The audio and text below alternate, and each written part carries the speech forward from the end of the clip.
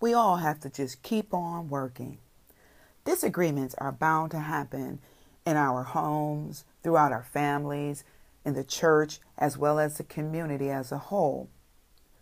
Everyone won't always agree on all of the issues all of the time. They should, however, agree that there is work to be done for God and it needs to be done now. Colossians 3:23 says, "Work willingly at whatever you do, as though you were working for the Lord rather than for people." No matter the issue, either work hard at finding a solution or humbly agree to disagree in order to move forward to complete the work of the kingdom. Our service and our life is unto God and God alone. So we are to be mindful who we're really serving today. Dear God, teach us to work toward a solution to any disagreement so that your work will not be hindered.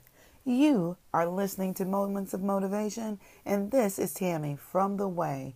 God bless.